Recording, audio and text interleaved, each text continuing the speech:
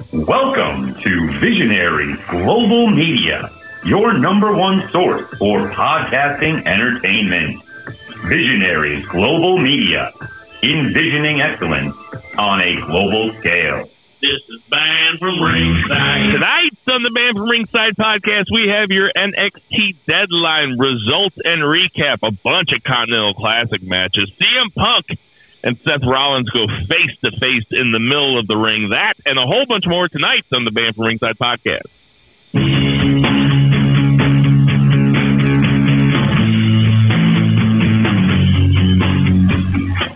Ditch that 9 to 5. It's time to feel alive. Hello, Mark. So welcome to the Band from Ringside podcast. As always, I'm your host, Bill Vagey, a.k.a.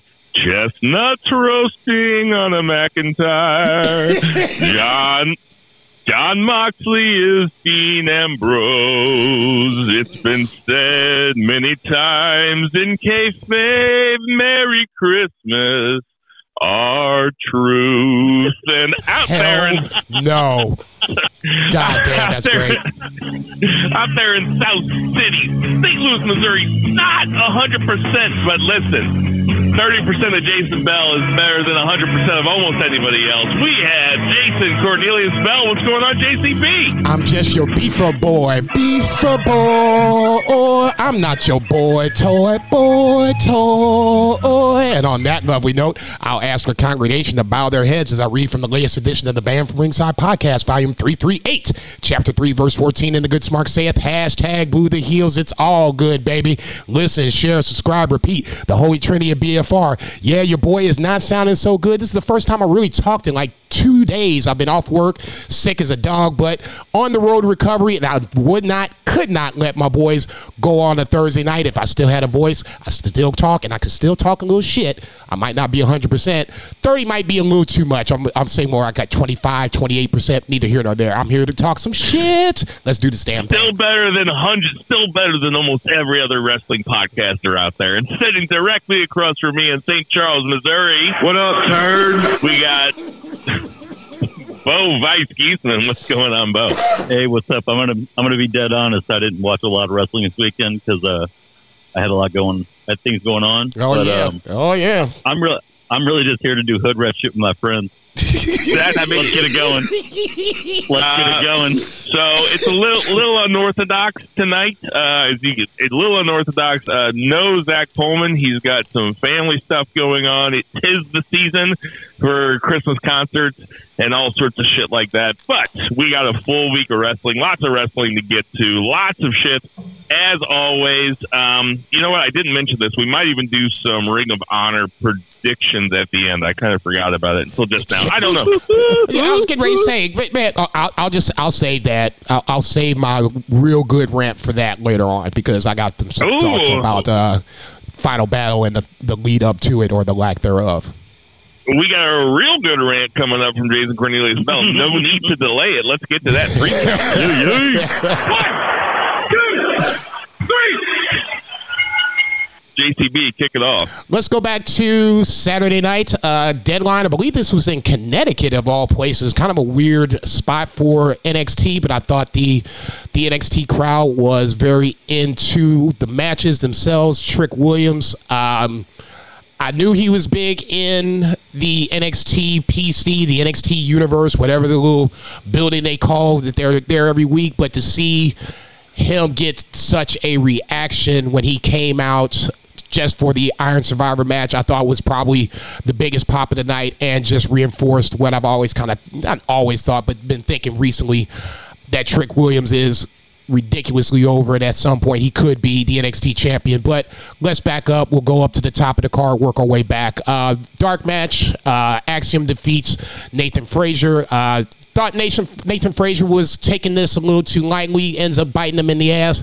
I could see a potential heel turn here. At least that's the way I was interpreting things. I can't speak for William H. on this one, but for me, I took it as this was an L that Nathan Frazier took because he was being a little too lax. And somewhere down the line, if they do meet up again, he and Axiom, I would suspect a heel turn of some sort. Nothing crazy, but I think Nathan Frazier needs a little bit of a shake-up when it comes to his character. He's a little too white meat babyface for my taste, and I think a little bit of a corruption of a heel turn would do him some good. A really talented wrestler that it seems like he kind of exists in his own world on NXT for some reason. Like, he kind of floats in and out, has big matches with big people, but never really had a story or a character to speak of. So I'm with Jason. A little bit of a character shakeup or, excuse me, some development would be nice. So I'll admit, though, I didn't watch the match. Opening the forgot about it. Honestly, you really didn't miss all that much. It was good, not great. To open the show, you obviously had CM Punk make his NXT debut and teasing what up, turd? The fact that he would come to NXT. Look, let's just be real for 30 seconds. And I said it last week. If I didn't, I'm going to say it this week. There's no way in God's green earth CM Punk was going to land on NXT, and the fact that they wanted to even make this a remotely of a storyline is a little bit insulting. This is some Vince shit, and I expect a little more from Triple H. Triple H has at least garnered enough goodwill to where now I can hold him to a higher standard. And this was what it was. I'm not going. You wanted him on NXT to have him, do the tour de force of all three brands. I get that. Let's not sit up here and lie to everybody. CM Punk was not coming to NXT on a regular fucking basis, okay? Stop it.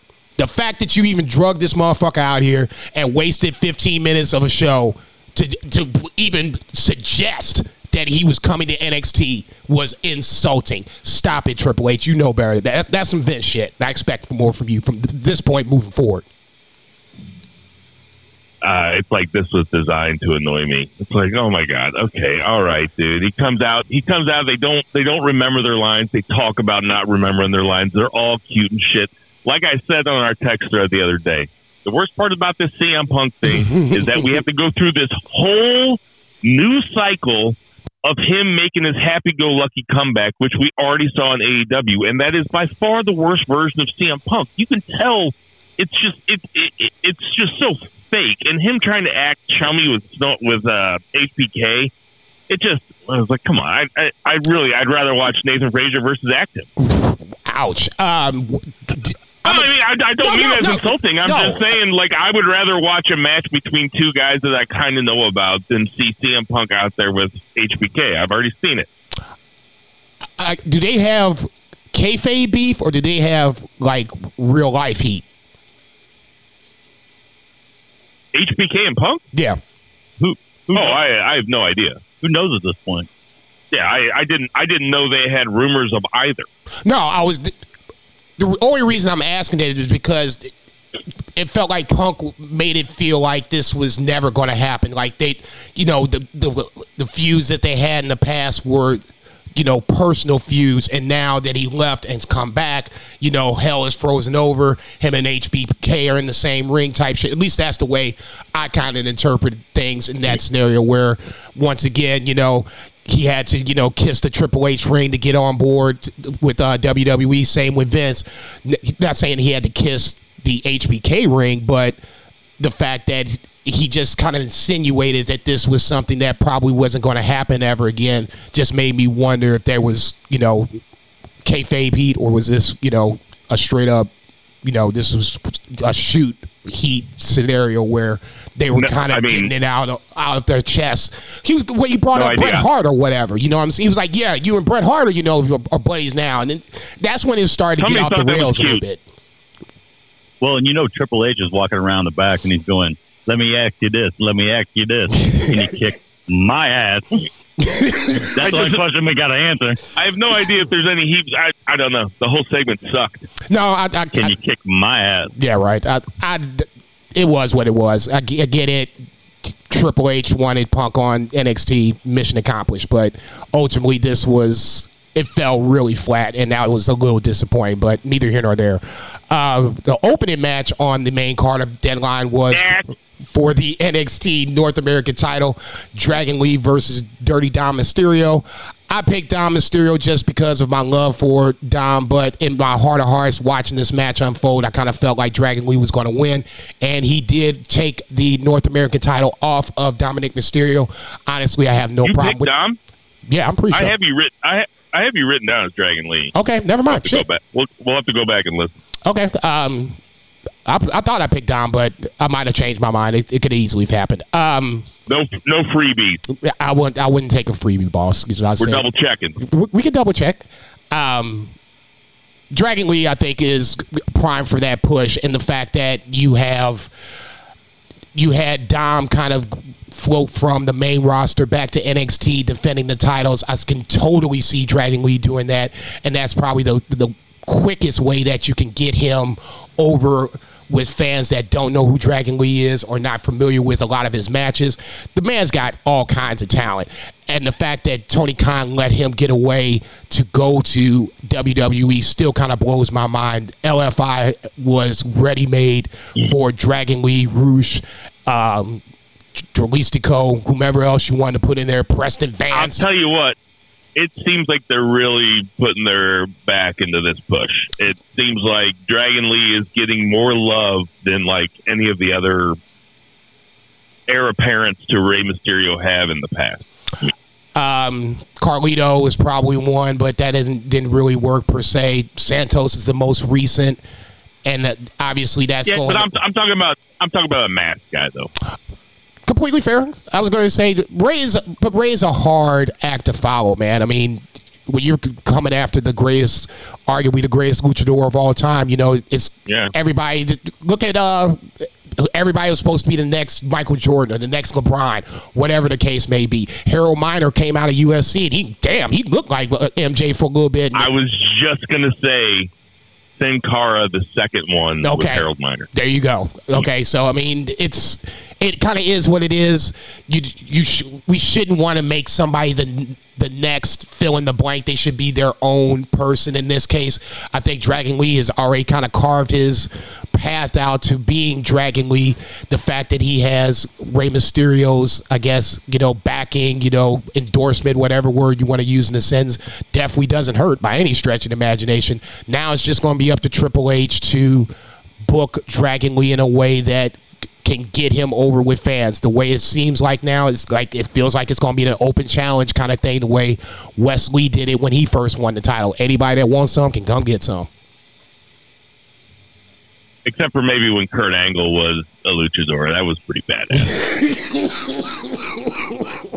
Bo's showing me pictures. Oh, my God. Oh, holy shit. Oh, Jesus Christ. That's great. I'm afraid Jason's going to die, and we're not going to be there. We're not going to be able to help him. No, I was going to say. We call 911 in St. Louis. It's going to take him hours. Hey, you keep doing the pod. I'll just race out there. Yeah, I was going to say. I mean, I'll call it in. Okay. Somebody's just going to have to come down and get me because this is the city. They got more important things to do and worry about my not dying ass coughing down here and shit. No, I thought this was a really good curtain jerker for the card. Yeah, it was great. Yeah, Dom is just. I know that he gets all the boos in the world, and justifiably so. But, I mean, let's give the devil his due. Dom can go. I'm not saying he's 5 stars, but he is not going to sit up here and give you a bad match by any stretch of the imagination. I think that's something to be said about Dom. He's still so fucking young. Yeah, like you said, so young and many years ahead of him. Next up, you had the Women's Survivor, let's try this again, the Iron Survivor Challenge Women's match. Blair Davenport, see if I have it right, Fallon Henley, Lash Legend. Who am I missing? Kiana James, Tiffany Stratton. Okay. Those 5 women in the Iron Survivor Challenge match on the ladies' side. To me, even though Blair Davenport won the match at the end, to me, the standout was Lash Legend. I did not have a lot of expectations for Lash when she came into this match. Didn't have a lot of expectations, even before then. Her slamming Otis the week before caught everybody's eye, and now that she's taken that momentum and kind of taking it forward towards the ladies' side, you can kind of see that she really stands out in a way that most of the other women don't. She's a powerhouse, and she can physically woman handle. You're talking about Lash Legend? Yes, ma'am. Yes, I agree. She can woman handle basically anybody on the roster. That point, you got something to work with. I'm not saying she's going to be the monster heel of NXT, but you definitely have something to work with. From that point, go ahead. I was going to say that you picked Blair Davenport. Zach and I both had her second, most likely, so you got a full 4 points on there. You had 8 points on the night, just to point this out. Bill had 7. Zach coming in a distant third with 6. So Jason is only 1 back of Zach. Why am I getting I'm sorry. Jason took the lead, actually. Yeah. Jason's up. Yeah. 118 to 117. Oh, yeah. I mean, we gotta go back and check that Dragon Lead pick, though. By all means, knock yourselves out. I'll just start singing it now. Return of the Mac. This was a fun match. Hello.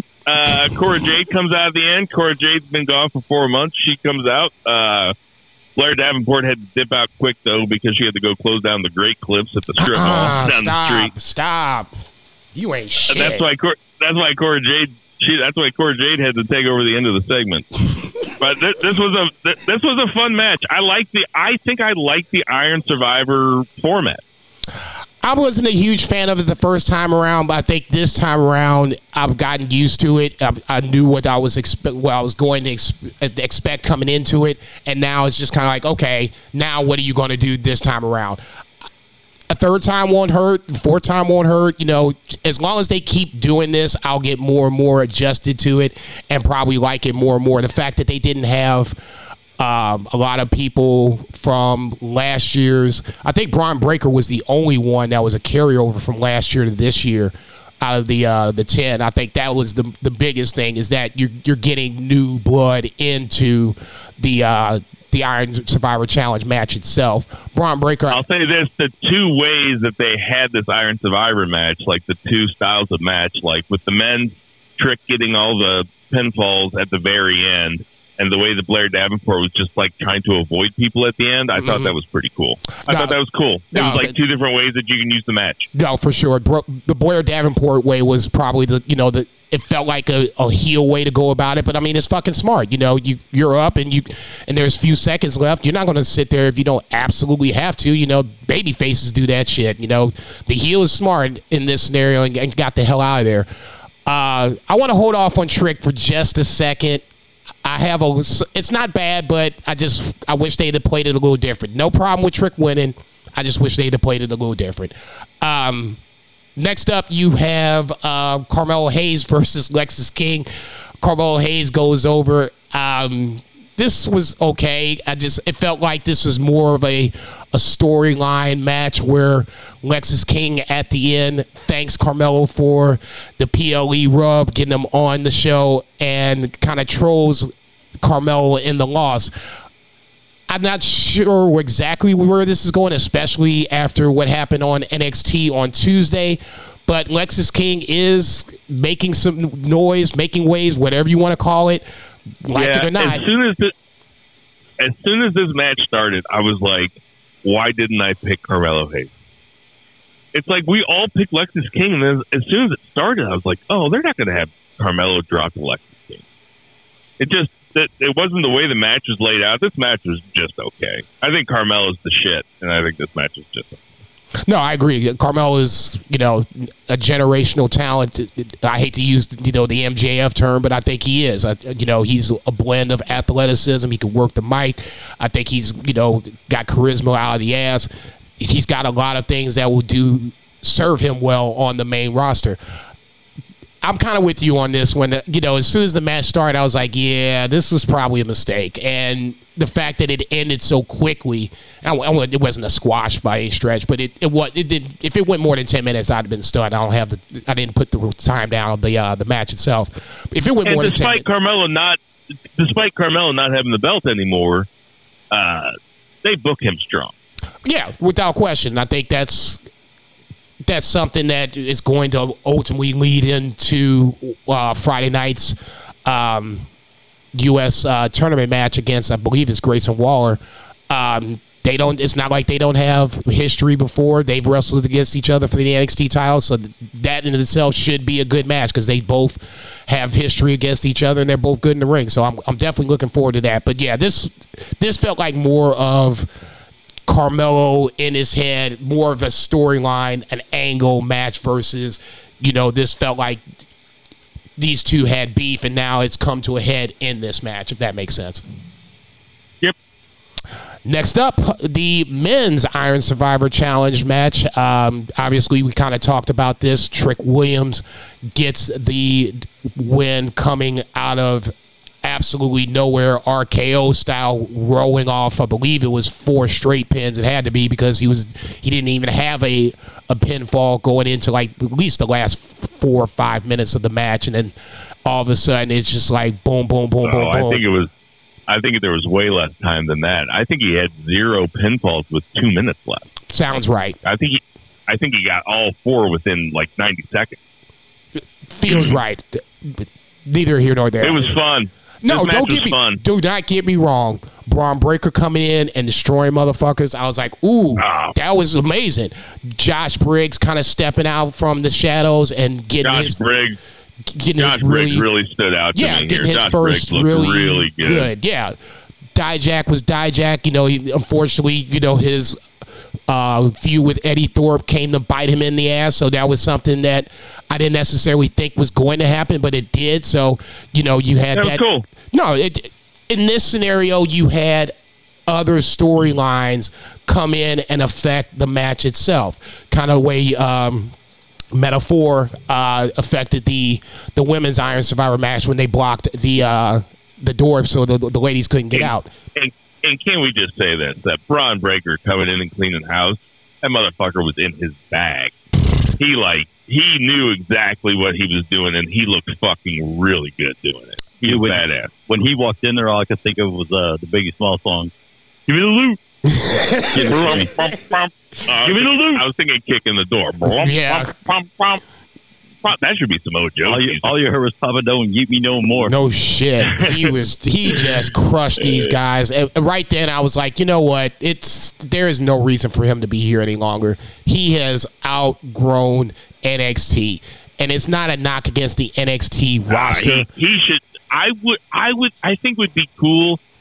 I was thinking about this the other day when I watched NXT. I think it would be cool if Braun Breaker was like a Final Four in the Royal Rumble. If the Final Four in the Rumble was like Cody, Punk, Gunther, and Braun Breaker or something, that would be fucking bad. Oh, I just kind of got chilled. Like, oh fuck yeah, that would be badass. Yeet, yeet, yeet, yeet. No, he should make his debut on the main roster at the Rumble. And no question about it. I think him and Carmelo are both going to be in the Rumble in some form or fashion. I think. Let them loose.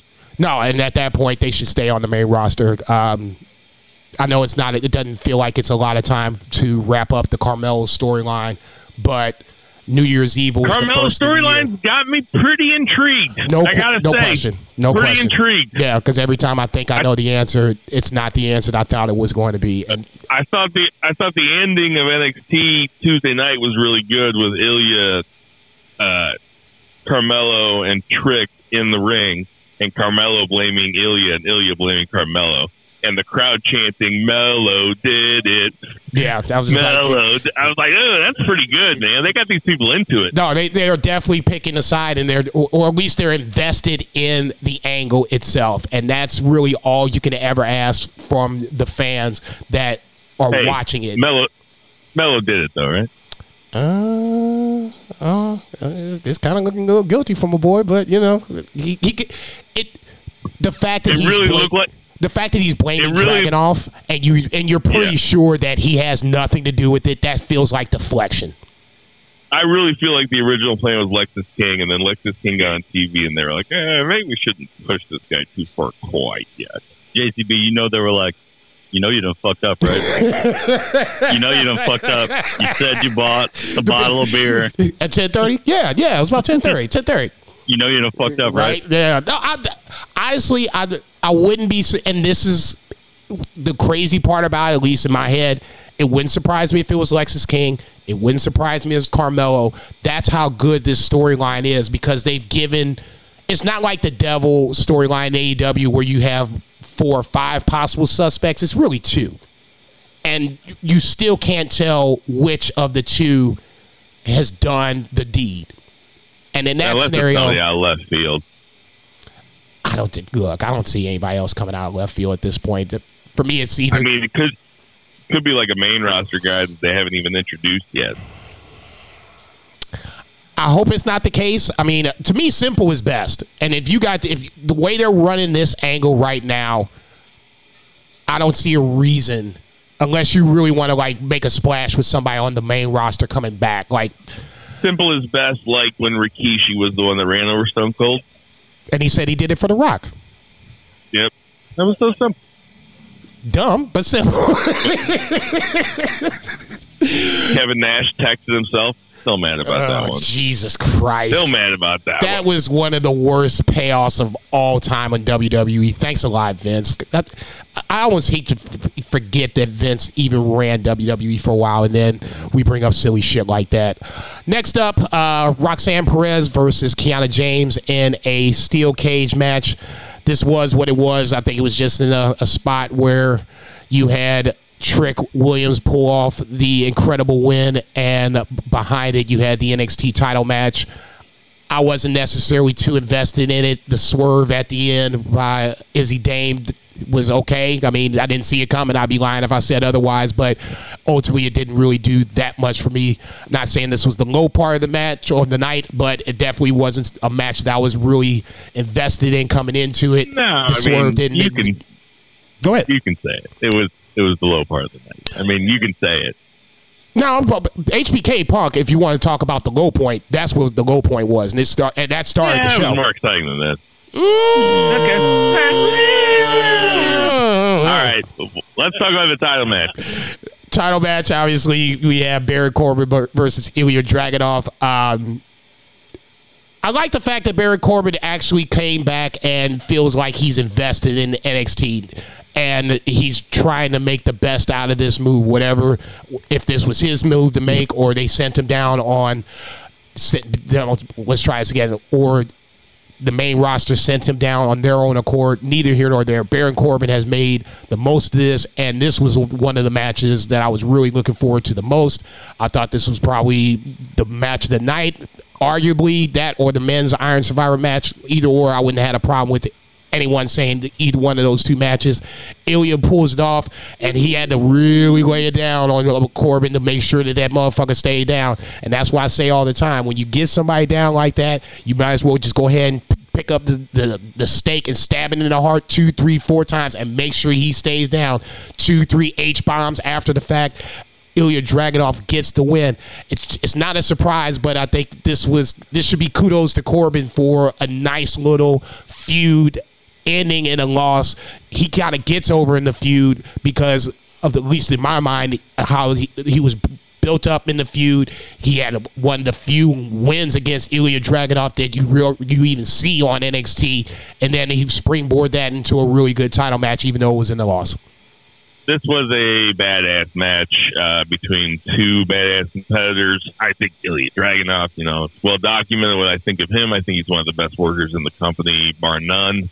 I'm a huge Baron Corbin fan. I've loved this run in NXT, and I hope that he stays down there for a little bit longer. I want to see him. I would love to see him and Josh Briggs or fucking him and Dijak or something. Like, I think those could be fun feuds for him. I don't want to promote other podcasts, but Sam Roberts has an hour-long interview with Baron Corbin that came out, I think, this week.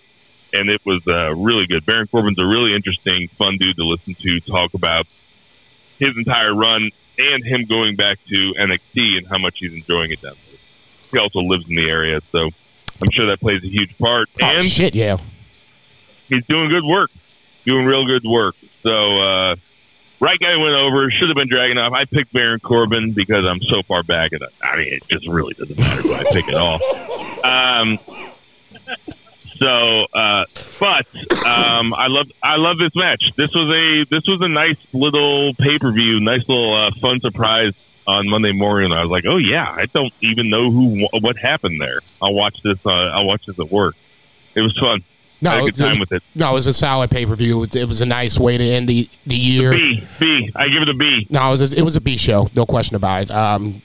not a bad show by any stretch of the imagination, just falling a little short from an A. But NXT, I thought, has really it's brought me back in a time when I never thought I would watch NXT ever again. Once it rebranded, it's brought me back. So in that scenario, I have to tip my hat to HBK, Triple H, the NXT brand, whoever's in charge down there. I'll give them the credit. They brought me back in a scenario where I watch a ton of wrestling, but I'm chalking out another 2 hours for NXT. So kudos to them. He watched a ton of wrestling. Let's get to that 2 count. 1, 2, 3.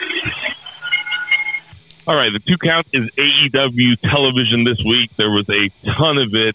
We'll start with Rampage. I mean, not a whole lot going on Rampage. Hobbs and Takeshita are a tag team. They take down Matt Sydal and Chris Daniels, which was kind of cool. But what I want to talk about was Daniel Garcia versus Bryan Danielson in the main event. It goes about 15 minutes or so. Bryan Danielson ends up going over. So I was wrong when I thought I had that spoiler. Me too. I was like, oh, thank God. Bryan Danielson goes over. What you think about this match, Jason? Honestly, this felt like this could be the precursor of Daniel Garcia making his voyage over to becoming a pro wrestler instead of a sports entertainer. It was basically he came out, the way he used to, towel around his head, no nonsense, all business, and really brought the fight to Bryan Danielson. Just the fact that, unfortunately, it was just another one of those hard luck losses that Daniel Garcia has been booked throughout the Continental Classic with. Ultimately, I think this might be the match we have to start circling, where if Daniel Garcia's character changes, this is the reason why he's changed. He's lost to his hero again, the guy that's been telling him that he should be a pro wrestler instead of being a sports entertainer. So maybe he listens to Bryan Danielson and goes down that road, because this is the closest he's been to a dub in a while, and it's going against somebody he really respects. So time will tell. I'll tell you what, man. Like, to get a match like this in the main event of the second most popular wrestling promotion show is really something. It shows you the kind of fucking era that we're living in. Like, the wrestling on AEW this week was fucking insane. And this kicked it off in a great way. I mean, this is what we wanted. This is like the best of AEW. It's like, give me the fucking matches.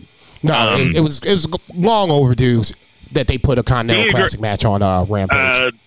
Bryan Danielson, his matches are always great. Daniel Garcia looked fucking awesome in this. Got a ton of offense. Danielson made him look like a complete badass. And Daniel Garcia, he struggled, but he eventually danced a little bit. And I got to say, I popped. Fuck, yes. You have to. When he lifts up his arms. I was like, oh. He lifts up his arms with his... And then he starts dancing. It's like, fuck yeah, dude. Let's do it. I'm with him. But then what happened?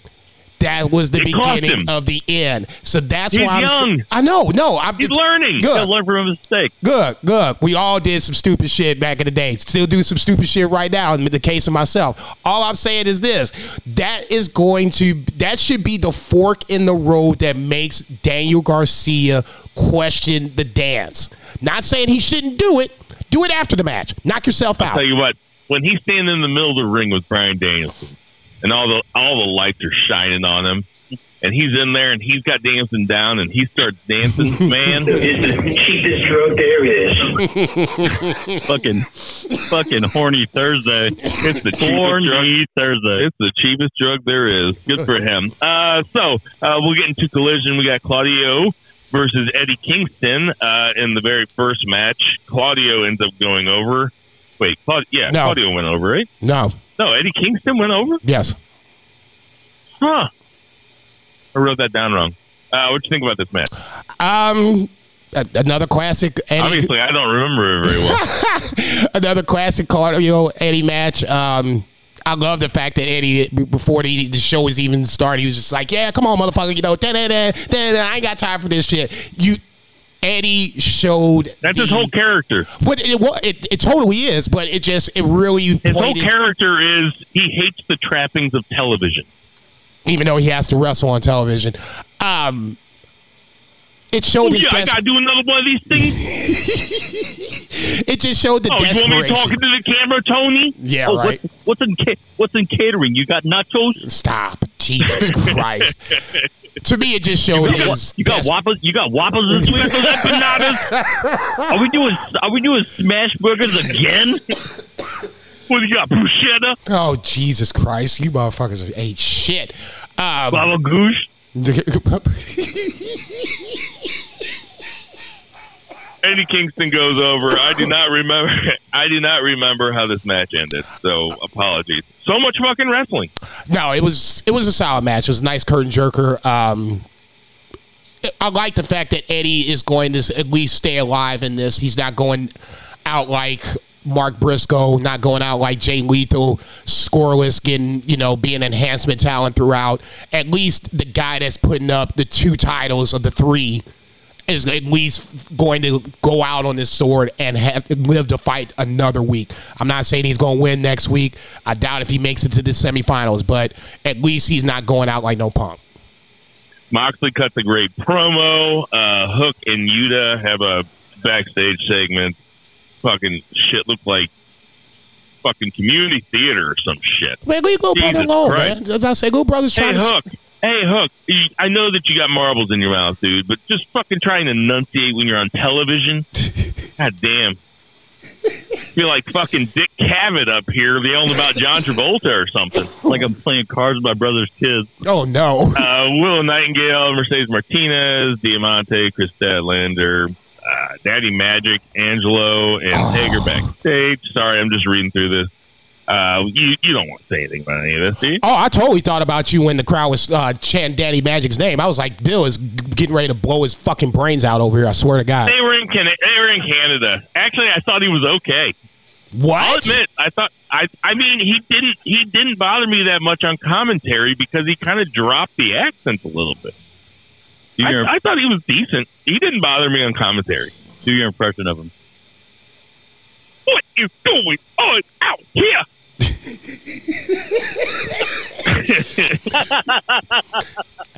I wish I was there. He would talk to you like that. Because I wanted to say Vice is his eyes bugging out, because that's the whole thing with Matt Menard. His eyes are the thing that fucks me up, because it's like, his eyes are like bulgy and shit, and he talks with that accent. The accent doesn't bother me per se. I don't think the eyes bother me per se, but the fact that he does both. He looks like he walked into a surprise party all the fucking time. I can't believe that dude's Canadian. Like he walks every time they show him on camera. It's like surprise. He's like he's like an extra in Ghostbusters. That being said, I thought he was decent on commentary. Swerve has a backstage segment, also good. They really built up the Mox and Swerve thing well throughout the night. Wardlow doesn't quite squash Willie Mack like he's a nobody, but he still pretty much squashed him. What you think about it, Jason? I'm ready to move on a little bit with Wardlow. I get it, okay? You're trying to rebuild him back up, and you're going about it the same way you did it beforehand, but he's on a heelish turn of some sort. I don't even know. At this point, I don't even care. Either name him as the number 1 contender, because that's really the way that you get him back to being, somewhat not prominent, but just back on track. MJF and Wardlow have a connection. Whether or not TK wants to use that connection is totally different. But Wardlow is no good without MJF. MJF can stand on his own. We see that. Tony Khan has fucked up Wardlow to the point now where he has to kind of bring Wardlow back into that MJF orbit. And now how he does it is the biggest question. Is Wardlow a part of the Devil's Associates? It's so much just uncertainty around Wardlow. What he's doing in the ring, especially when he's doing stuff like this, doesn't even matter. I'd want to see storyline progression, character progression with Wardlow versus what he's doing in the ring, because what he's doing in the ring ain't no different than what he was doing beforehand. Well, speaking of character progression, we have a House of Black vignette where they stand in a dark room and talk very quietly at the camera. So what do you think about the character progression with your boys? I'm not sure why they think FTR wants to be a part of House of Black. I mean, that's this. I'll say this. I can see Dax wearing mascara. I'm glad you can, because I would be mad as fuck if he did this. It'd be no fist, just fisting. God damn. Peter Rosenberg said something on his podcast. I guess it was a week ago, 2 weeks ago. It's fairly recently. Doesn't matter. Basically, the gist of it was when AEW was first created, this was like it still is the alternative. What the fuck? Sorry. When AEW was first created, I thought this was a. Did duct tape come off her mouth or something? No, I think that? I think I hit Siri accidentally. Trying to escape? Yeah, right. When AEW was first created, yeah, sorry, it's fat finger syndrome. I was trying to make sure, we were still recording. When AEW was first created, it was an alternative to WWE, and the reason why we were so excited is because it wasn't. We didn't think it would be one guy running it the way Vince would run it. Tony Khan would come in, he would have people help him, and then we would have something that would be much more of a democracy versus a monarchy, so to speak. That hasn't really been the case. Yeah, but do we know that Tony Khan is running a monarchy? Because he's got a lot of people backstage. He's got a lot of people in his ear. I don't know if it's like Vince. I'm not saying it's bad like Vince, but I think it's a one-man show. And I think some of the things that we see on TV indicate it's a one-man show. Storylines aren't consistent. Guys aren't consistent. I keep forgetting that this is my count. So up next we have Ethan Page and Omega have a match. Fun match, good match. Omega goes over, Big Bill comes out and gives Omega a big boot. What do you think about this? Ethan Page, and I said it watching the match, he's one of the guys that I had some expectations coming over to AEW and has totally gotten lost in the shuffle, and it's a goddamn shame. I thought this match showed his talent, but unfortunately now he's getting ready to go into a match versus Tony Nese on Final Battle in the I Quit match. I didn't even know. This was a total surprise to me when I heard this shit. I'm like, what the? Oh, Final Battle is coming up. Oh, I didn't even know that. That's interesting. So let's get this straight. So Tony Khan buys ROH and then basically makes it the farm system of AEW? I mean, I don't get this. That wasn't the way that at least I envisioned AEW or ROH coming back. To me, it was going to be a separate brand where you can keep, a couple of titles here and there and just have, not the reliving of the good old days, but have another brand where guys like Ethan Page or Jay Lethal or Mark Briscoe can come over and have some success where they weren't going to have success in AEW. The fact that Tony Khan I don't even feel like he even bothered to promote this. This feels like it is literally snuck up on me, and now I have to decide whether or not I want to watch this. There are some matches on there that, that look intriguing. I would be lying if I said otherwise. Athena versus Billy Starks. BCC versus, what is it? FTR and Mark Briscoe. Shit, I'm down for that. But why haven't we heard anything about this leading up to this? This is why I would say that Tony Khan feels like he's doing it all by himself. This should be more of a deal versus, it's Final Battle, it's the last ROH pay-per-view of the year. Shell out your whatever dollars and come check it out. You haven't given me a reason to shell out money for it. Not saying I would. You know how I get down. We gonna go in the legal back channels. That being said, other people will go over and shell that money out for it.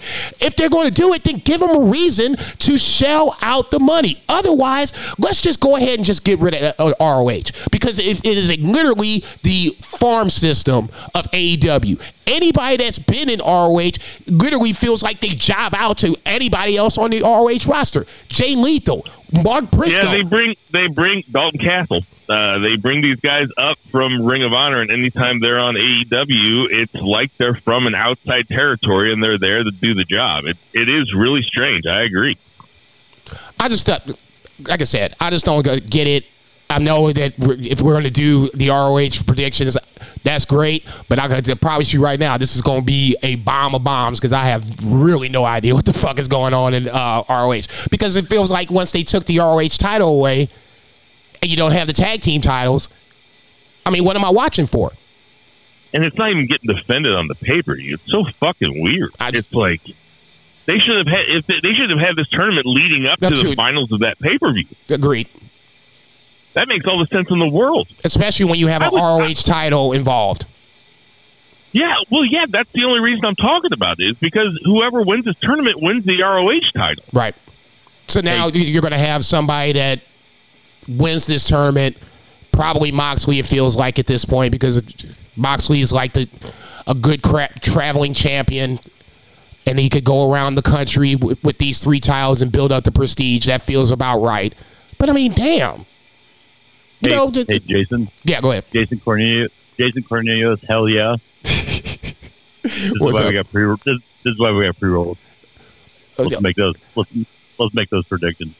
Well, obviously, I was going to say we can wait to do that later if you wanted to, but I mean, I don't know. I'm just disappointed in the fact that ROH had hosts for it, and now it just feels like it's not anywhere close to what it was or what it could be. That's just me. Daddy Magic and Angela Parker come out, and they come out to a huge greeting, a huge Montreal ovation for Daddy Magic and Big Ange.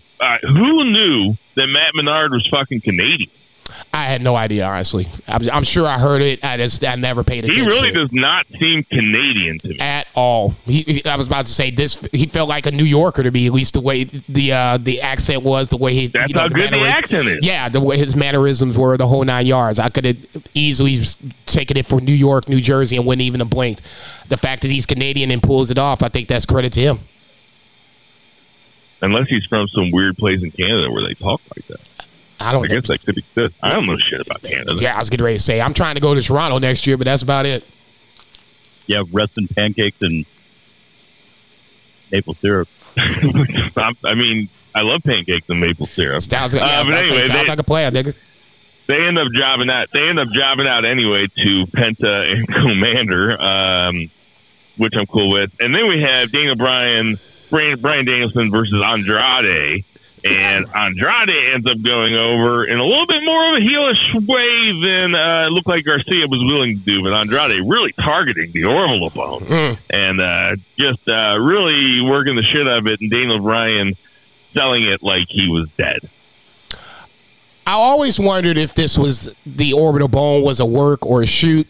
That motherfucker is a shoot. As soon as he took that patch off, I was like, oh, okay, so this is real shit. Okay, fair enough. I love the fact that Andrade went after it. Somebody should have gone after it. I said it last week. If you're going to come in with a bullseye on you, it's going to get targeted. And the fact that nobody else did it, that's shame on you. Kudos to Andrade. I know not a lot of people like Andrade outside of, let's say, the three of us in the BFR circle. Maybe Vice likes Andrade. I'm not sure on that fact. But for me, this was long overdue. I've been waiting patiently for Andrade to get some sort of a push. Now that he's beating Danielson, he might have a chance. Go ahead. We just talked about this a couple of weeks ago, and you and Zach were way down on it. You were like, nah, he's going back to WWE. Like, he's not going to get a push. He's there to do jobs. It's like, and I was like, I think there's something in there for him. Dude, he wrestles in white jeans. White jeans with zippers. I mean, that's cool. Yeah, it's hella cool. You know he's not fucking around. Do I think he's going to win this tournament? No. But do I want him to? No. Okay. Should he be able to beat Bryan Danielson on a given night? Sure. That's where I think in the grand This was scheme, a match they just had a few collisions ago, and Tony Khan had the announcers calling it a dream match. Right. And everybody was like, that's not a fucking dream match. And Right. I was sitting there thinking, like, I don't know, this seems pretty fucking dreamy. The only reason that it's not a quote unquote dream match is because a lot of people are just so down on Andrade. There is. And, Yeah. and that, ultimately, that's what the problem is. And he had backstage heat, or there was word that he had backstage heat for some reason. I forget who he went after. Who did he go after? Sammy Guevara. That's right. Hey, where's Sammy Guevara? Tay Conte just had their baby fairly recently, so I'm sure he's on paternity leave, getting her settled and all that other good stuff, becoming a dad. You know, I'm sure he'll be back by the start of next year, if not by World's End, by 2024 he'll be back. And then, so Andrade gets a big win there, and then we go into another wrestling heavy show, which was AEW Wednesday Night Dynamite. Started off with a, dare I say, a great segment before Roderick Strong got involved. But the Roderick Strong part, it was like, okay. I mean, him yelling Samoa was really funny. It was hilarious. I don't like that. It was fun. That's like when I yell across the house to my niece when she's got Girl Scout cookies. I'm like, Samoa! Samoa! Milk! Milk! Mom, the meatloaf! I'll tell you what, though, when Joe was out there and he was starting to talk about how somebody made him a liar because he couldn't protect MJF, and he went back there and he found the beer bottle and the whole place smelled like, he said, quote, Stetson and disappointment. Woo! I fell on the floor. I'm like, God damn. I'm Fire. As soon as he said that, I was like, how the fuck does Vince let this dude go? He is a walking, talking heat magnet. Anything he says can garner the heat that you are looking for and can get you invested in some shit. And he let him go. I'm like, man, that shit's crazy. I lost my damn mind. I was laughing my ass off. A very, very good line. And like I said, a pretty good segment. Then that goes into a match between Hangman Adam Page and Roderick Strong. Roderick Strong ends up going over, I think, with some chicanery. Am I right? No, Hangman Page went over. Oh, that's right. Yeah, but there was chicanery, though. The Kingdom got involved. Yeah, towards the end, but ultimately, Page ends up winning. Solid match. Don't get me wrong. I love Roddy bringing out the fact that he being Adam Page was the young boy that Roddy Strong when they in ROH. I totally forgot about that. I was just like, oh yeah, right. I forgot about that. Good shit. I mean, to be honest, Hangman Page versus Roderick Strong is kind of a dream match to me. It's like there wasn't any stakes, but this is the kind of match that you want to fucking see. It was a nice curtain jerker, and it brings in MJF without having to use MJF for the week, because I'm sure he's still banged up and you want him to have him ready to go for World's End or whatever the case may be, and that's totally fine. So you still had MJF on the show, quote unquote, but you didn't even have to use him. It was immediately Samoa Joe, who is, like I said, perfect in the opening segment where he basically was like, look, I didn't do my job protecting MJF, but I'm basically I'm judge, jury, and executioner at this point. He basically told Adam Page, you lucky you standing right now. I should be dropping your ass. That was perfect. Hangman Page standing up to Joe was like, I thought you were a man. At least, I thought you were a man. I mean, the way that they both interacted with each other and didn't back down, I thought was a really good start for the fucking show. That's a match I want to see somewhere down the line. But obviously, we're going to have to wait on all of that because there's some more hoops to jump when it comes to this double angle. When the Kingdom grabbed that sign from the crowd, Neck Strong was walking around the ring. Yeah, comedy. When they were walking around the ring with it, your boy was laughing like a motherfucker. They're so good. I like them versus liking Roddy in that the trio of those three guys. Andrade El Idolo with his second great match in as many shows goes against Brody King, goes over Brody King. Brody King is so badass.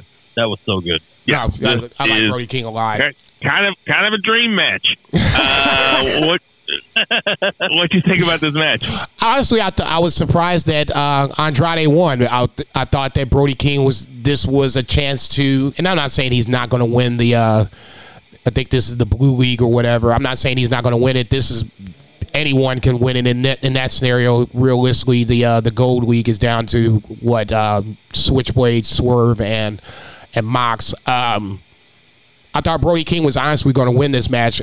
I was a little surprised that, and I know I didn't say this, maybe you or Zach said it, that Malachi Black wasn't the one representing the House of Black in this thing, but Brody King, I thought, was a good person to do so because he kind of needs a little push. If you didn't watch ROH as Brody King as a singles guy before the pandemic, then you kind of really don't know what you're walking into. But now with these runs of matches, even in the last year, I thought Brody King has kind of really stood out as a singles competitor.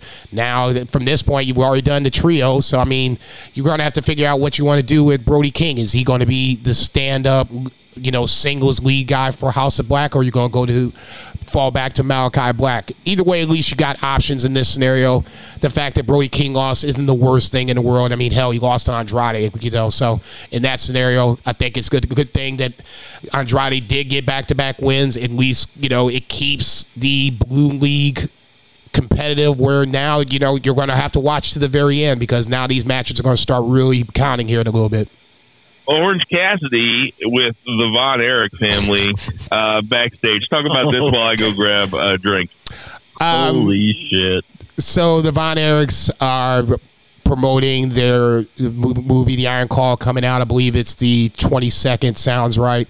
Honestly, I want to go see that. I think that I was a Von Erich big boy fan when I was a kid, and when they were on, I think it was like Channel 30 locally. It was World Class Championship Wrestling, who would come on Sunday mornings, and Ric Flair would always go down there, and he would wrestle the Von Erichs, and you had guys like Rick Rude came out of there, Sting before he was Sting, Ultimate Warrior before he was Ultimate Warrior. So, I mean, you had a bunch of guys coming out of Texas in that scenario to have you get eyes on the World Class Championship Wrestling promotion. Neither here nor there.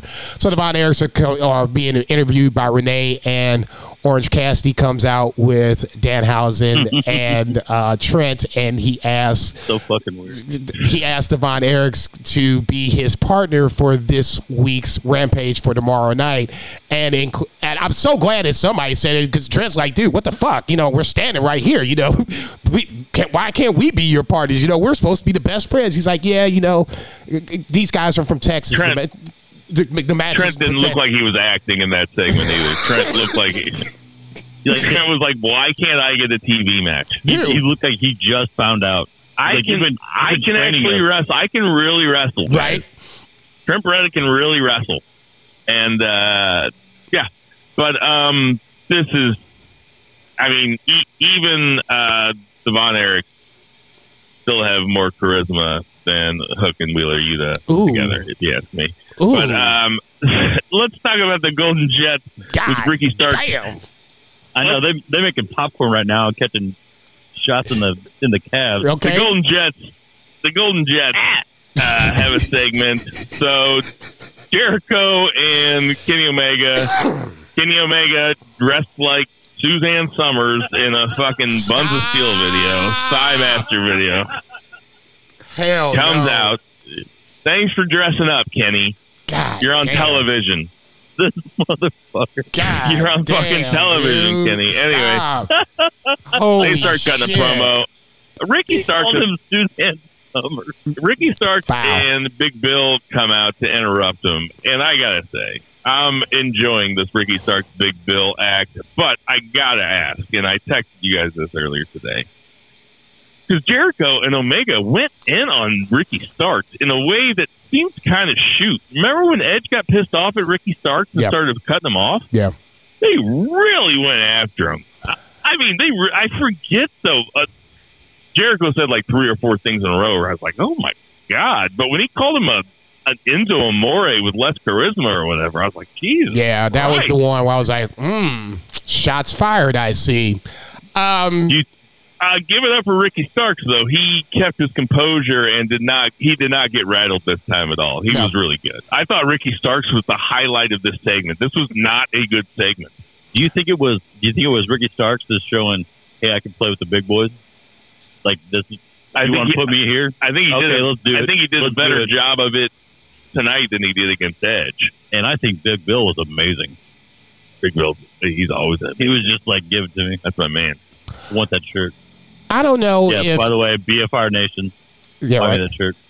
I don't know if there's heat between Jericho and Omega, but I do agree that there was something a little spicy about their interaction, especially when Jericho was the one that was going in, and the Enzo Amore line was like, the chef's kiss at the end of it. I was like, oh, okay, you went there, motherfucker. God damn.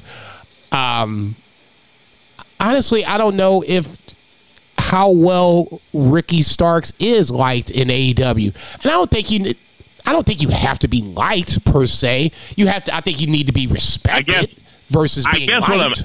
I guess what I'm asking is why do all the 50-year-olds and Kenny Omega hate Ricky Starks? I have no idea. As the guy that watches so much fucking wrestling like I do, I don't watch as much as you, but I watch a fuck ton of wrestling. There is something different about when the way that Jericho was going in on Ricky Starks last night. I was like, Jesus Christ. Am I overselling it? No, I don't think you're overselling it. I think there's something. Now, how much is it? I don't know, because I'll tell you what, it made it fun. Don't get me wrong. At least made it real fun. Yeah, it at least made the segment that was starting to get a little clunky when they were trying to come up with names for the team. I was like, okay, y'all need to just stop it. God, that was so bad. Yeah, and then what he came up with was Big Bill Starks. Yeah. All right, okay, stop it. Was that a joke? Do you think he listens to the podcast? Do you think that was a joke about how it's like Swerve in Our Glory and Naturally Limitless? Do you think Jericho is stealing that bit from us? Yeah, we'll wait on that truck. Yeah, I was getting ready to say, whenever you want to find us. Yeah, exactly. Banting from Ringside podcast is good enough. We'll figure it out from there. Come find my bank account. Yeah, no shit. It's a fucking U.S. bank. I think that was just them going off the cuff and just nothing working. And especially with Chris Jericho being the one that was trying to come up with stuff and Kenny playing, come on, I know you can do better than that. That's when that segment really started to go sideways. And this is where I think, Ricky Starks, did, what seemingly like the other guys, the veterans should have did was, got it back on track and, let's focus on, the title, the fact that we don't like y'all don't like us, and we're going to have to beat y'all at World's End at the end of the month. I thought Ricky Starks saved looking forward to that match, though. Ricky Starks saved that segment, for sure. I don't think he saved it, but he did his best. It was not a good segment. No, Rio. I don't think it was that bad. It was not very good. Agree to disagree. Fair. Riho and Ruby Soho have a match, and Tony Storm is on commentary. This was a pretty okay segment. Tony Storm doing work. What you think? Tony Storm doing work. Outside of that, it's Tony, just one match in the week, what is it? 34 women on the roster, and you probably see like 4 or 5 a week. Come on. Stop. Yeah. I forgot you're still doing this. Yeah. I'm not going to let this ride, man. I'm sorry. This is why I pray to God that Sasha Banks don't go to AEW. You can go back to the WWE if you want to. At this point, that's probably the safer bet because Tony Khan will fuck her up within months. Wardlow has a little vignette. Not much to say there, but they're reminding you that MJF is his primary target. Like, he still just has a mind about MJF, which makes me think that he's not the devil. But also, when the devil got out of the car at the end, like, it didn't look to be as big as Wardlow. Hell no. But anyway, then we have Roosh versus Lethal. Roosh goes over in less than 5 minutes. The quickest match of the tournament thus far. Damn. Probably should have happened. They're pushing Roosh, and Lethal is there to eat pins. He is Takahashi. What you think of this match? The fact that you have one of the most decorated ROH champions, TV and world champions lose in 5 minutes is an absolute travesty, period.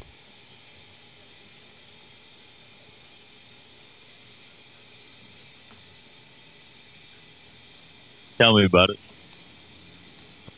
Well, I mean, I just don't get it.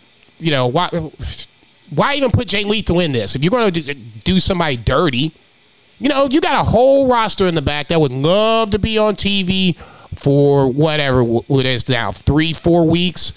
You know, I'll take an L just to be on TV. Why are we doing Jay Lethal like this? I mean, let's say he breaks off from the Jeff Jarrett Society or whatever the fuck you calling him. Then what? I mean, you fucked him up to the point where now he doesn't have value. We can't watch Daniel Garcia and Jay Lethal do the same storyline. One of them has to have the redemption arc. I'll let Daniel Garcia do it. Jay Lethal has just been done dirty. I'll stop you when you're telling lies. I mean, look, to me, it's pretty simple. This should have been more than 5 minutes. And if it were going to be like that, just put it on a different show. Because this should have been a really good. You got 2 former world champions. See, this is where I disagree. Like, it's a tournament. Like, there's room for There's room for 5 in the matches. Like, they can't all, like, not every single G1 match goes the same amount of time or goes 16 minutes. Like, there's plenty of, like, 7 6-minute matches in there. Okay, so basically what you're telling me. So basically what you're telling me is that if Okada and Naito had a 5-minute G1 match, you would be okay with this. I'm saying that Okada and Naito are not the same as Lethal and Roosh. Okay, well then, I mean, give me 2 former IWGP champions, because that's basically what this is. And so you're just saying it's disrespectful because they should both be bigger deals. Jay Lethal shouldn't be losing in 5 minutes. Period. He's old. Get the fuck out of here, dude. I don't even want to hear that shit. When they first part ROH, they championed Jay Lethal as, you know, he's the longest rated, you know, TV champion of all time. You know, that was a huge deal. Me lately. Hey, look, and Tony would book him halfway decently. We wouldn't have this problem. You got him stuck around with fucking Satnam Singh and fucking Jeff Jarrett. Shit. What have you done for me lately? You can't bail the water off the Titanic any faster than Jay Lethal is doing right now. That's all I can say. JTB is all mad because they're like the same age. No, they're not. Jason's way older. Jason's probably 11 years older. Fuck you. We had another Continental Classic match with Mark Briscoe versus Jay White. Jay White goes over. What you think about this match, G? Kind of the same thing. Mark Briscoe playing the sport where he's trying to play the sport, can't do it. Switchblade goes over. I think this was just important to keep Switchblade looking strong coming off the MJF loss. Now he, like I said, between him, Swerve, Mox, one of the 3 still feels like Mox is going to win the Gold League. I'm just glad that, you know, at least now, especially with heels, I'd like to see heels win clean, and that kind of established them as a good wrestler. What in my mind, what a good wrestler is, he doesn't need, you know, the Bang Bang Gang to help him out. It's, you know, I miss them terribly, but unfortunately, you know, the rules are the rules. And that being said, I like the fact that Jay White and other heels are getting the job done by themselves, whether they are winning fair or not. Here's the thing, like, Briscoe is another guy that is there to take losses. Like, it sucks that Briscoe and Lethal are there taking losses. They should be bigger deals. But if those guys are to be bigger deals, you can't stack the tournament so hard. Like, the tournament is just stacked. There are lots of guys in the tournament that shouldn't be taking L. it didn't surprise me that White went over. In fact, it was like a no-brainer when you saw them line up against each other. So, I mean, but still, this match was really fun to watch, man. No, it was good. I like Mark Briscoe. The fact that you're going to have him in the FTR versus Blackpool Combat Club on a final battle, it's a match that I'm curious to see. Maybe that's the future move for Mark Briscoe, teaming with FTR for a trios title run of some sort. We haven't seen the Acclaimed and Billy Gunn for a while. Maybe that's the thing going forward. Gates of Agony will probably come back from Japan from now, so there's an avenue there. But that's the one thing about this Continental Classic that, at least in my head, for guys like Mark Briscoe, I was getting ready to say Jay, but the RH title is the one title that, fans really wanted him to have, especially after his brother passed, and now it's looking less and less likely that's going to happen. The TV title is in limbo. So, I mean, in this scenario, Mark Briscoe, in turn, is limbo. So, I'll be curious to see what happens after the Continental Classic, but right now, like you said, it's just, God, I just hope he scores. Him and Jay Lethal. And then finally, the main event of the week, they did a great job building it up, and it looked stacked on paper. It lived up to it. Swerve versus Mox, I liked the finish, which was kind of a cheap roll-up finish, jerking the tights. Moxley goes over Swerve. What do you think about this match and the booking decision? I thought the match was really good, no question about it. It was worth the hype. It was worth the whatever the 4 or 5 minute extra time given to the match, so we can see it in its entirety and let it play itself out.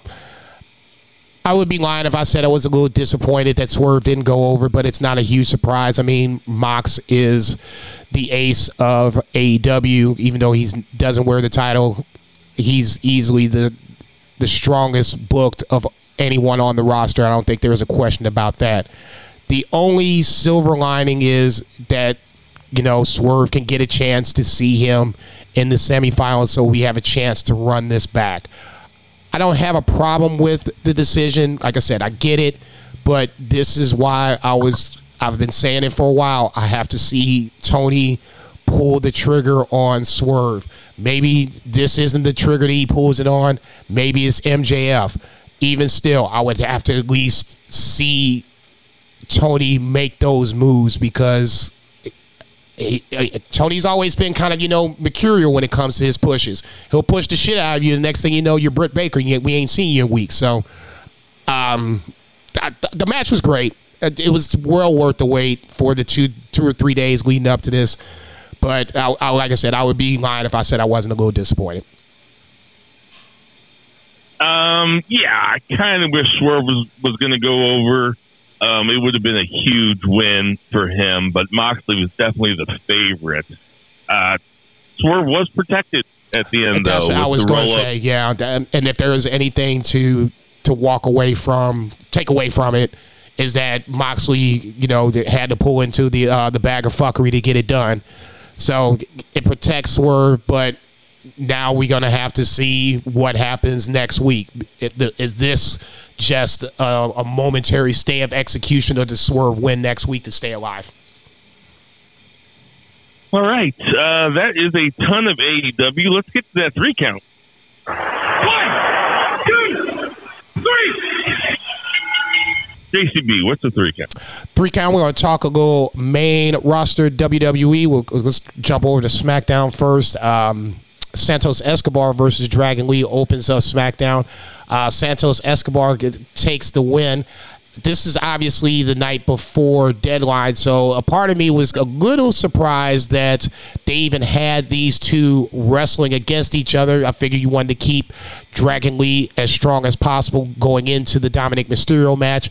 Santos was probably the one that needed the win a little more between him and Dragon Lee, because he just obviously flipped heel and needs to be established as a heel a little more. Santos gets the win. I thought this was a pretty good match. Nothing crazy. Just a little surprised that they even put these two together to even open the show. Randy Orton and Nick Aldis have a interaction backstage where he pays twice the amount of the fine for dropping Nick Aldis the week before. Obviously, he says that he's going to probably end up doing it again, so keep this $50,000 check for you just in case I have to drop you again. Nick Aldis is going to be the opposite of what Adam Pearce is when it comes to the authority figures. Adam Pearce feels like he's more of the straight by the book. I don't play favorites. I'll be surprised if you don't see Nick Aldis be the opposite GM and somehow, some way start fucking with Randy Orton, especially if he drops him again with another RKO. Any thoughts on the first two segments? No, I gotta admit, the only part that I saw SmackDown was the Punk promo. Well, let's talk about it. Shit. Well, let's just go like this. In order. He just named a bunch of names. You don't have a... That's all he did. That's it? You don't have any other thought on it? Well, everybody was like, well, this was a better promo than the one on Raw. It's like, was it? It's like, did he really say anything? He really didn't say anything again. I thought that it really heated up on Raw. I thought Raw was good. What's your nickname for him? What does CM say? Corny motherfucker Punk. I'm not saying I did. The only reason it was like ooh and ah because what names were said, he kind of gave an opinion. Outside of that, I don't think he did anything. Yeah, and he made that little joke about punching somebody backstage or something. Okay, and that fell flat.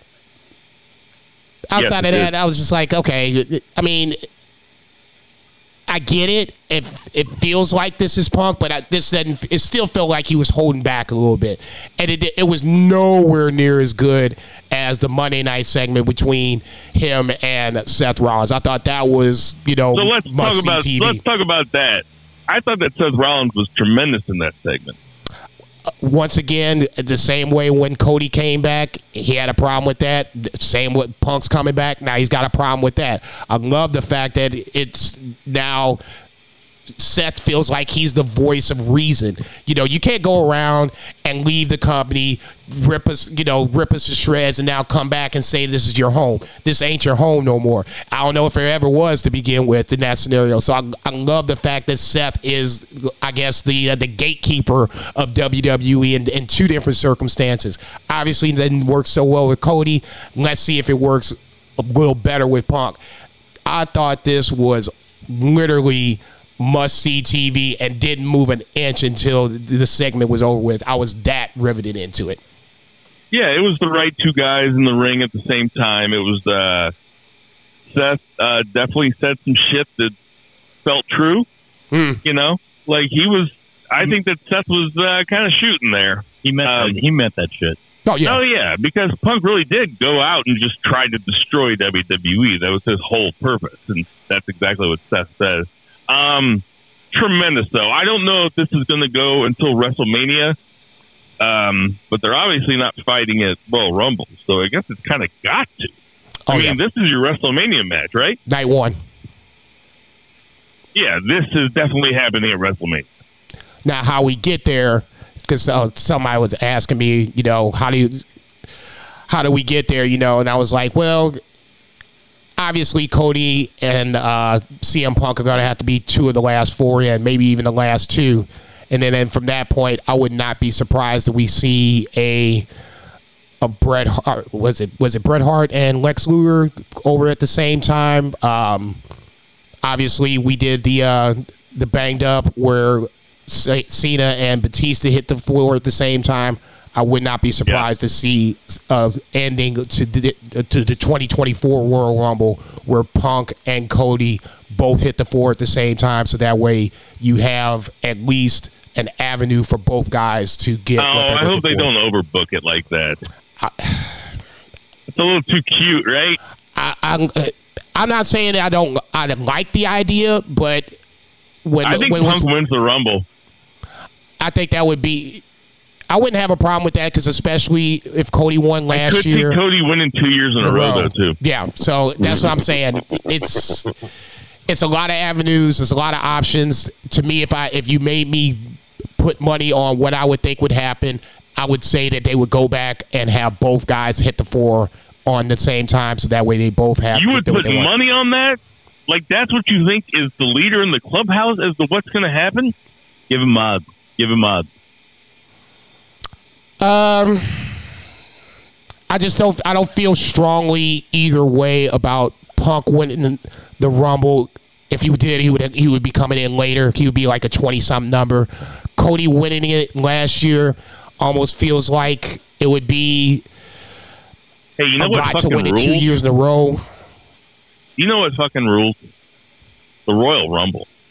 Yeah, I've always been a Royal Rumble Fight fan. for that shit. Yeah, that's Royal Rumble is always great because you just don't know who's going to come out, and the reaction to when fans see fill in the blank always intrigues me.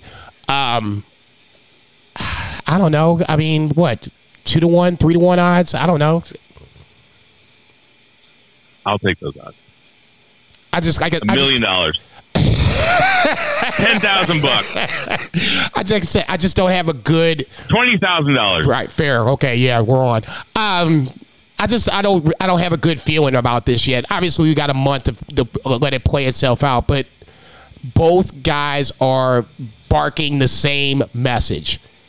I need to win the Royal Rumble, and only one guy in theory can win the Royal Rumble.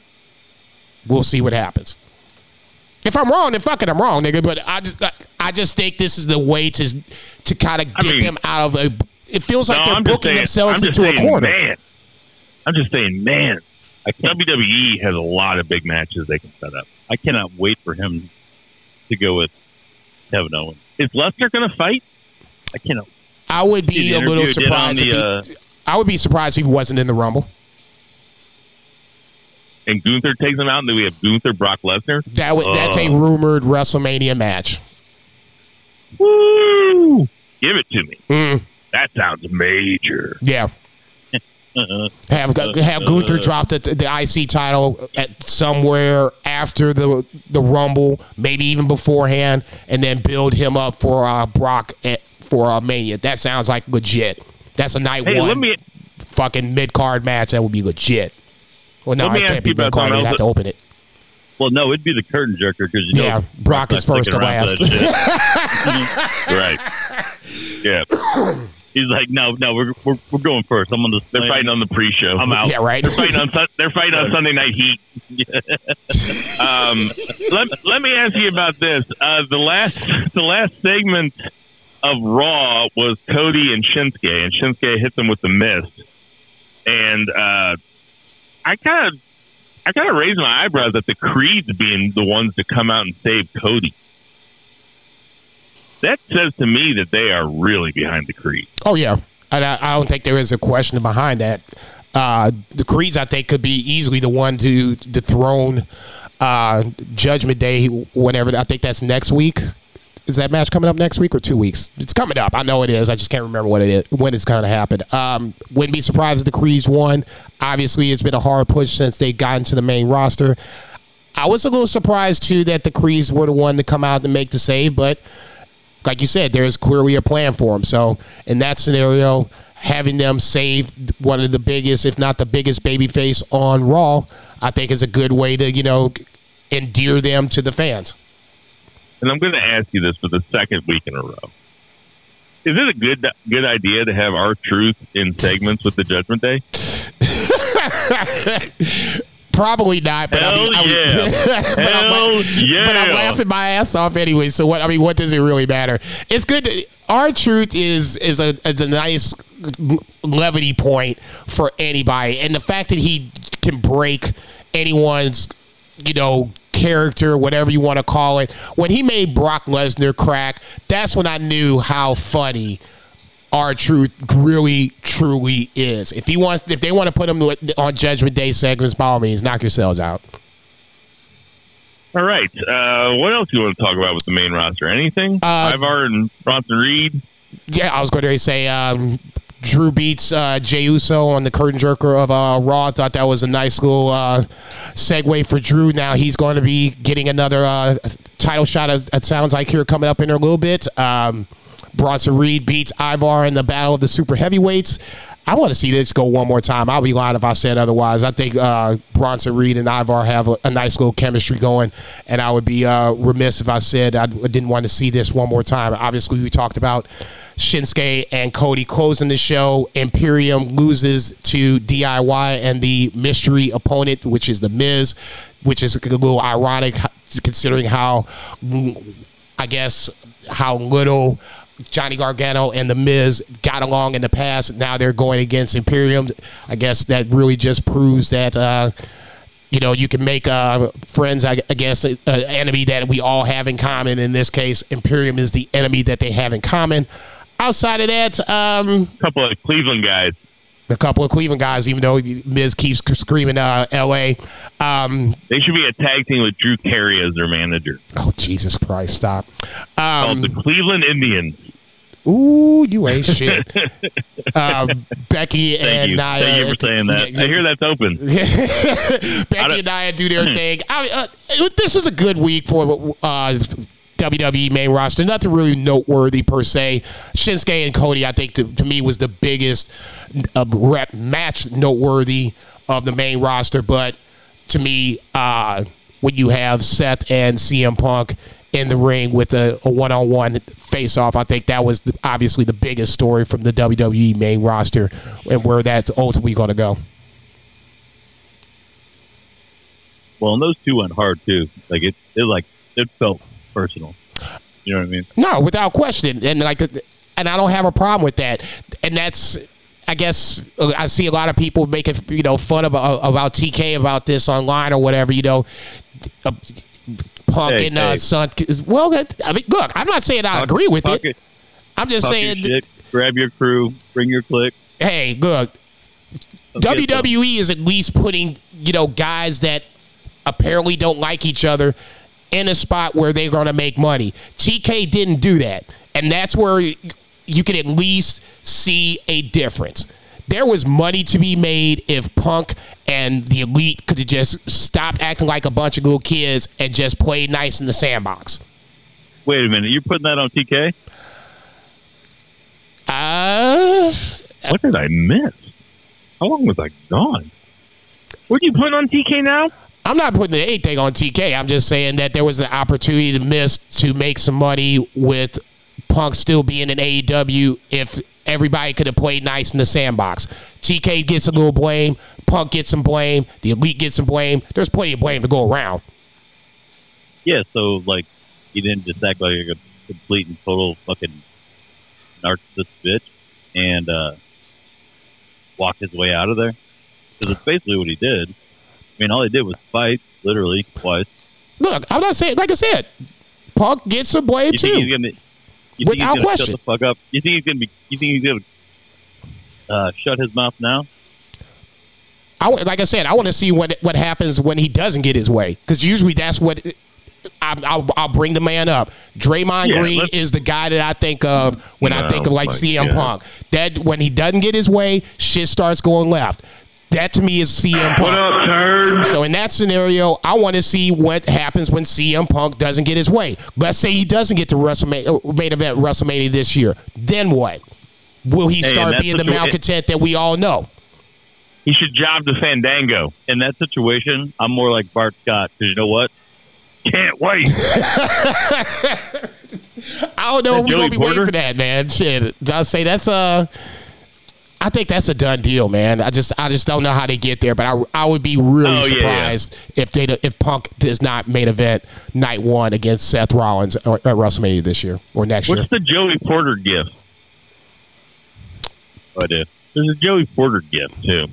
It's not the Can't Wait. Can't Wait, Bart Scott. That's not Joey Porter. Yeah, he's with the Jets. They're going to play New England.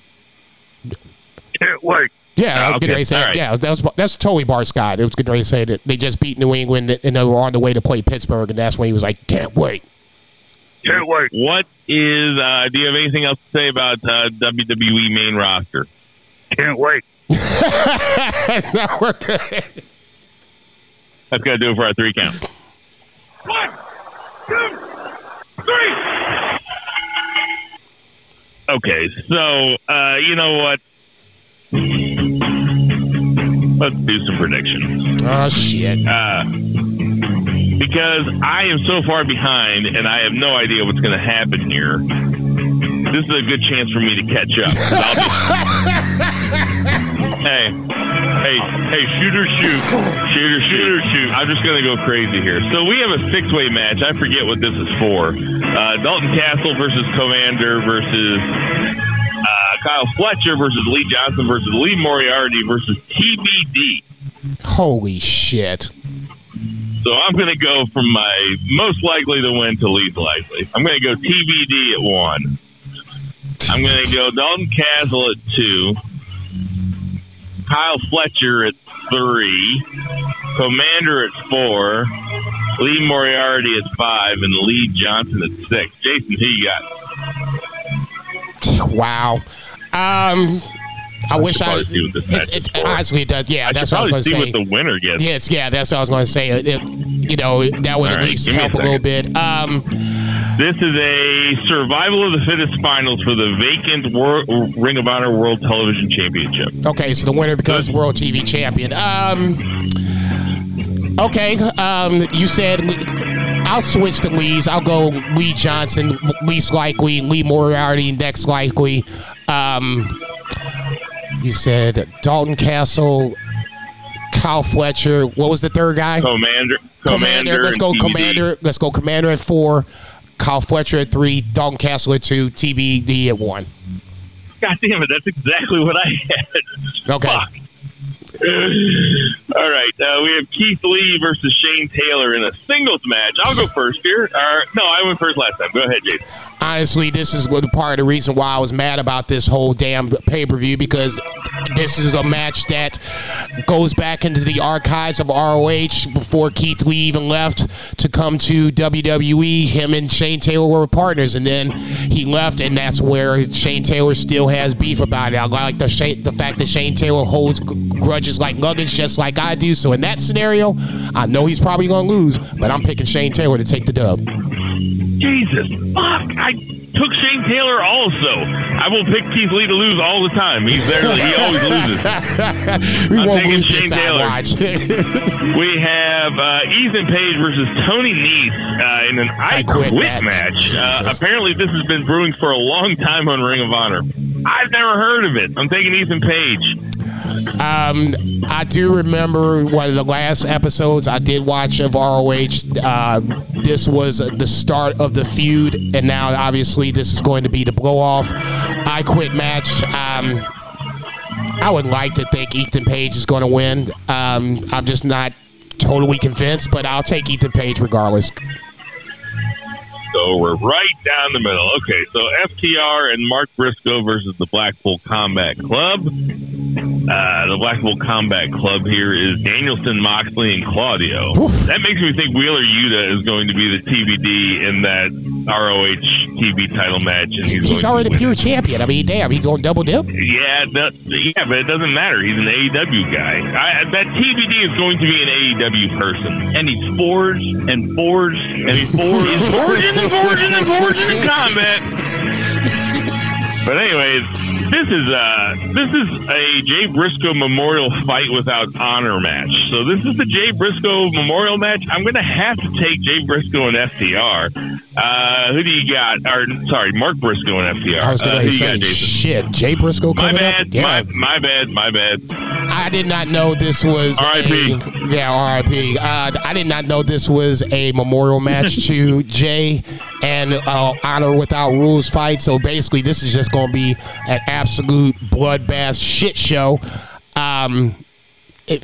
You got to take Briscoe and FTR, right? I mean, yeah, right. You got to take them. I would love to see the BCC win this motherfucker. I'll be lying if I said otherwise. We have Athena versus Billy Starks in the ROH Women's World Championship. Jason, who you got? Yeah, buddy, who you got? I have been tooting the Athena horn for quite some time, all year long. As far as I'm concerned, she is my Women's Wrestler of the Year, and I mean in all promotions, Stardom included. That being said, Billy Starks is the next coming. I'm just not sure that this is the time to do it. I'm going to stick to my guns. I'm going to take Athena to retain. Yeah, I already wrote it down. I have Athena also. She's too good. She's too strong right now. I have no idea what I'm talking about because I never watched the product. So I'm taking Athena. And then we have Vikingo versus Black Taurus. Horny Thursday. In a singles match for the AAA Mega Championship. Vikingo versus Black Taurus. I'll take my man.